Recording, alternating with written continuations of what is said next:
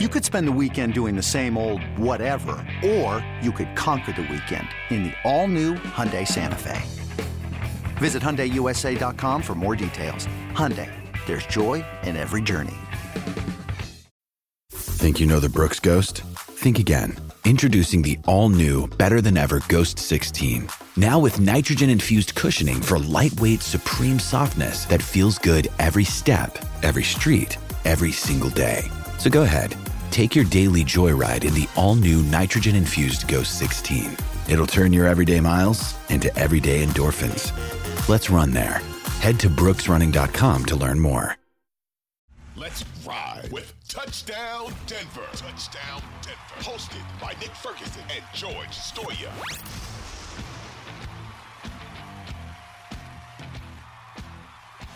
All right, everybody, we're back from that quick break.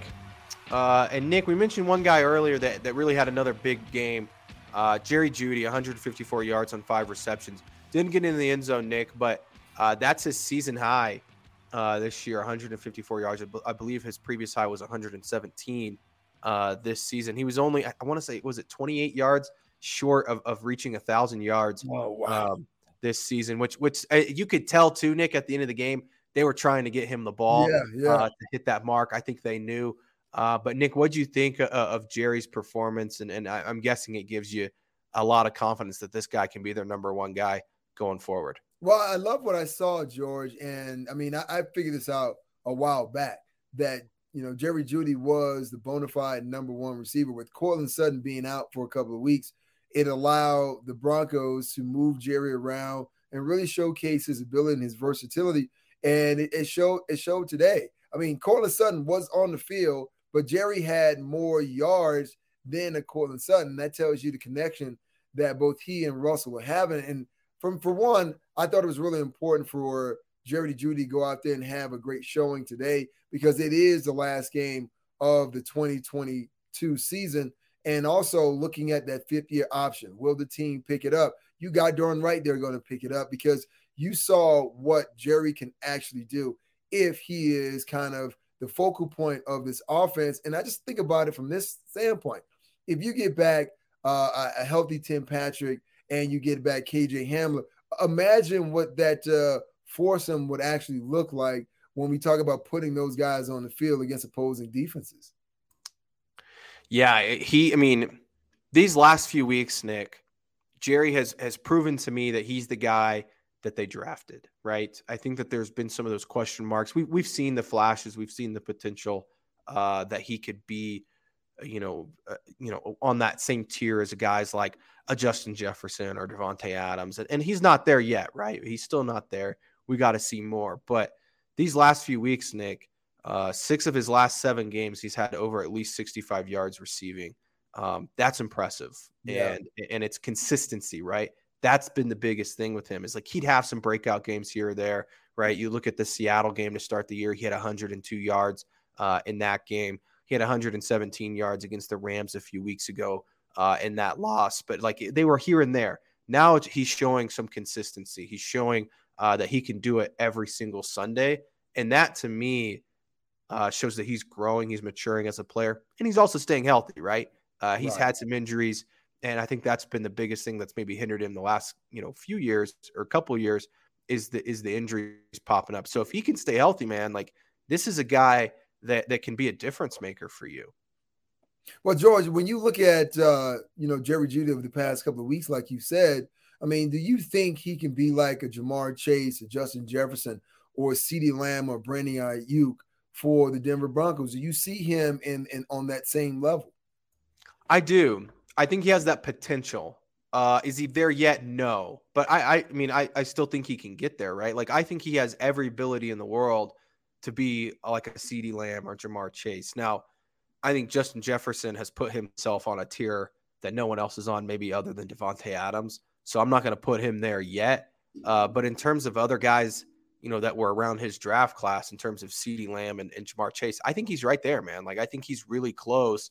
He needs more consistent quarterback play, which I think he'll get, and we'll get into Russell Wilson here in a second. And I think he needs the right offensive system, right? I think we saw this year. I mentioned the 60 yards over the last 6 out of the last 7 games. that also coincides with him playing in different spots, right? Right. That plays with him playing the X, playing some different spots. He's not just playing in the slot. They're doing some different things with him. They're getting creative. Like that's like whoever comes in as the next offensive coordinator, play caller, that needs to happen, right? To get him the ball, because I think that's been part of the issue. I mean, the Pat Shurmur offense clearly wasn't fit for him either. We don't need to dive into that, but yeah. But I think again, like I said, I think it speaks to his growth, and he talked about that, Nick, after the game, and we have the audio right here from DenverBroncos.com, where Jerry's talking about his growth over this last season. I feel like I was just getting consistent opportunities, and I was just taking advantage of them opportunities, you know. And when I did get the ball, you know, I just wanted to make a play every chance I get. So I felt like that just a mixture of physicality and just want to score and just want to be able to bring that spark to the offense. And he's brought it, Nick. And he's brought that spark. And again, I think that comment kind of speaks to his maturity too, is just saying taking advantage of his opportunities. And again, he's got to stay healthy, because I think, again, he last year, I think he would have had this type of season if he didn't miss. What did he miss? Like 7 weeks, maybe? Because he got injured in the early part of the first game of the Giants game. I think. Yeah, the Giants game, yeah. And so, again, that's probably the biggest thing, is him just staying healthy.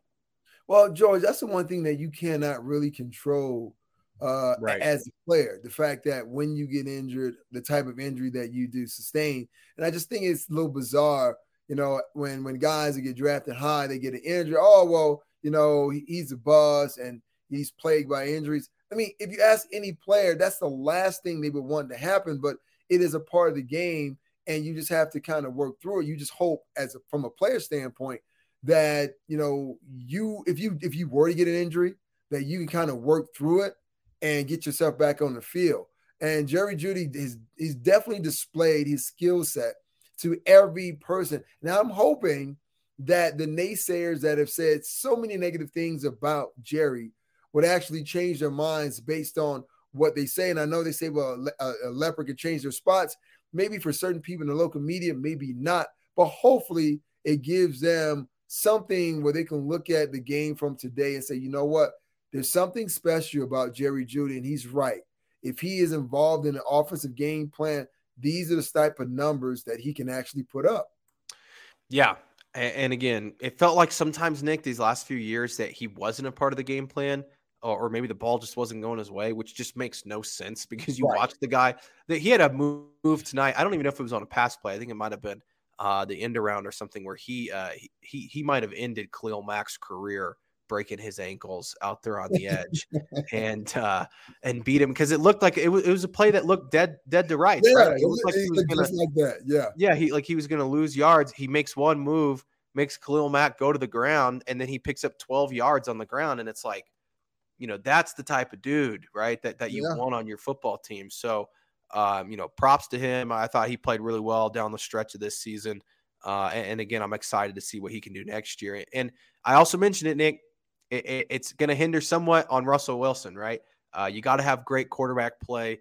What did you think of Russell's performance tonight? It feels like, Nick, I'd have to look up his stats, and I will hear while you talk, but it felt like these last few games of the season, Russell really started to find a groove. I don't know if that was the play calling. Obviously, these last 2 weeks, I think that helped, you know, kind of throw the Rams game out the window. But, you know, these last few games, it felt like Russell was finally hitting a groove. Yeah, that's because they were getting him outside the pocket. Like in that first half of today's game, Russ was trying to make plays from the pocket, and it wasn't working well, because we saw some of the same issues, you know, leaky protection, hands in his face, you know, he had to rush passes, and he's trying to scramble and get out of there. And he still got outside the pocket and made a couple of plays, because there were moments where it looked like he was going to go down, because he was expecting a sack, because the pocket started to collapse around him, and he kind of like ducked and maneuvered out and realized, oh, hey, I'm outside the pocket, so let me throw the ball down the field. So it was great to see Russell do that. And he did speak about how things had changed somewhat subtly, you know, working with Clint and working with Coach Allen. And maybe that was one of the biggest things that Jerry Rosburg brought to the Denver Broncos, putting Allen in the box and leaving, you know, Russell's quarterback coach, which is Clint Kubiak, on the sideline, because that's the one guy that works with Russell consistently. So you want to make sure it was some extra dialogue there. So it was great to see Russell somewhat change over the past 2 weeks, but I still have that burning question. Why so late, George? Why? Another day is here, and you're ready for it. What to wear? Check. Breakfast, lunch, and dinner? Check. Planning for what's next and how to save for it? That's where Bank of America can help. For your financial to-dos, Bank of America has experts ready to help get you closer to your goals. Get started at one of our local financial centers or 24/7 in our mobile banking app.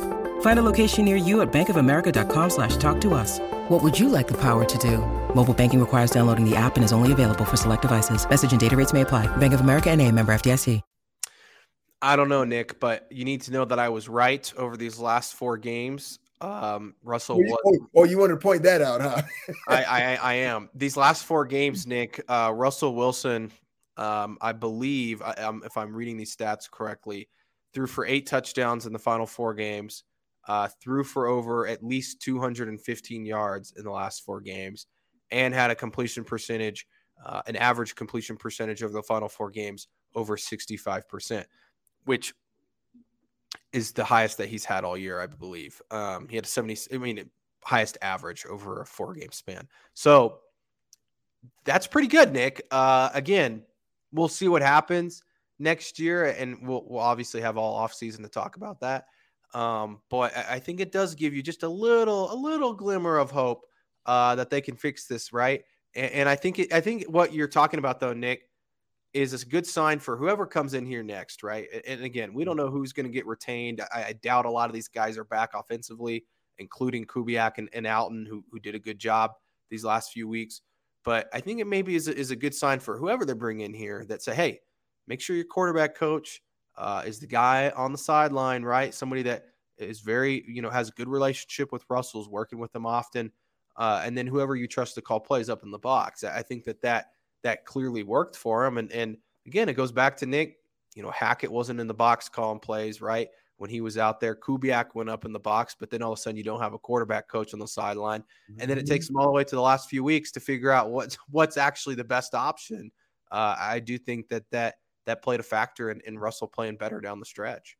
Well, that's when you put those words together, the first thing that comes to my mind is that is on full display of what was going on with this coaching staff, right? You would think that those things would be worked out before we even get to the regular season. Who's going to be in the box? Who's going to be on the field? Why is it important to have your quarterback coach there with the quarterback when he comes off the field?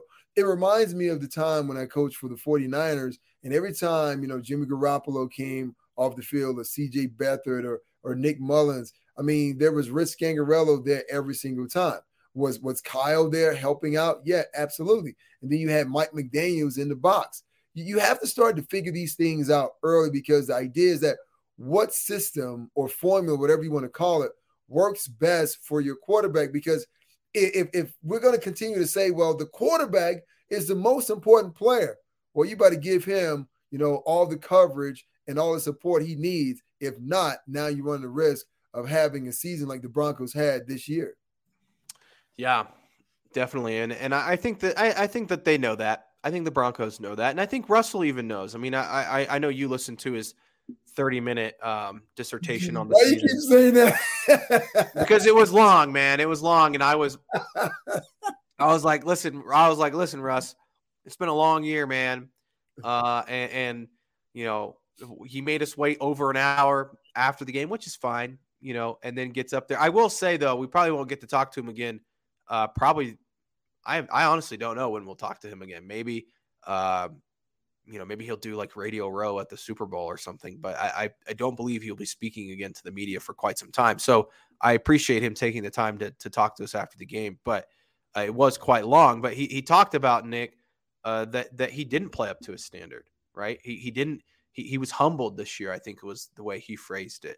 But he knows deep down, and of course Russell's going to say this, and he's said it all year, that he can get back to where he was. And I believe him, Nick. Mm-hmm. And maybe I'm in the minority of some of the local media that have been criticizing of him, and not even national media, right, that have been very critical of him. But I believe that he can get back to that. And again, I saw somebody put out, Nick, the throw that he made to I think it was Jerry down the sideline, and he's rolling out. He's on the run. Somebody's chasing him down, and he's about to go out of bounds, and he just wings it 50 yards down the field on a dime to Jerry Jeudy. Washed up quarterbacks don't make that throw, Nick. No, guys that can play in this league, at a high level make that throw. That's the type of throw you see from Josh Allen, Patrick Mahomes, those type of players. So those kind of things should tell me he can still play. And I think it also shows that, again, you get the right people in here, the right people in place. This guy can win football games. Is he going to be, MVP of the league? Probably not. But this guy can play at a really high level. Well, you really don't need a guy to come in and be the MVP. I mean, it's great if it happens, but I mean, how many times have we seen Aaron Rodgers win the MVP, right? And not really go far in the playoffs. I mean, all you have to do is go to basketball. James Harden wins a couple of MVPs, but guess what? That's it, right?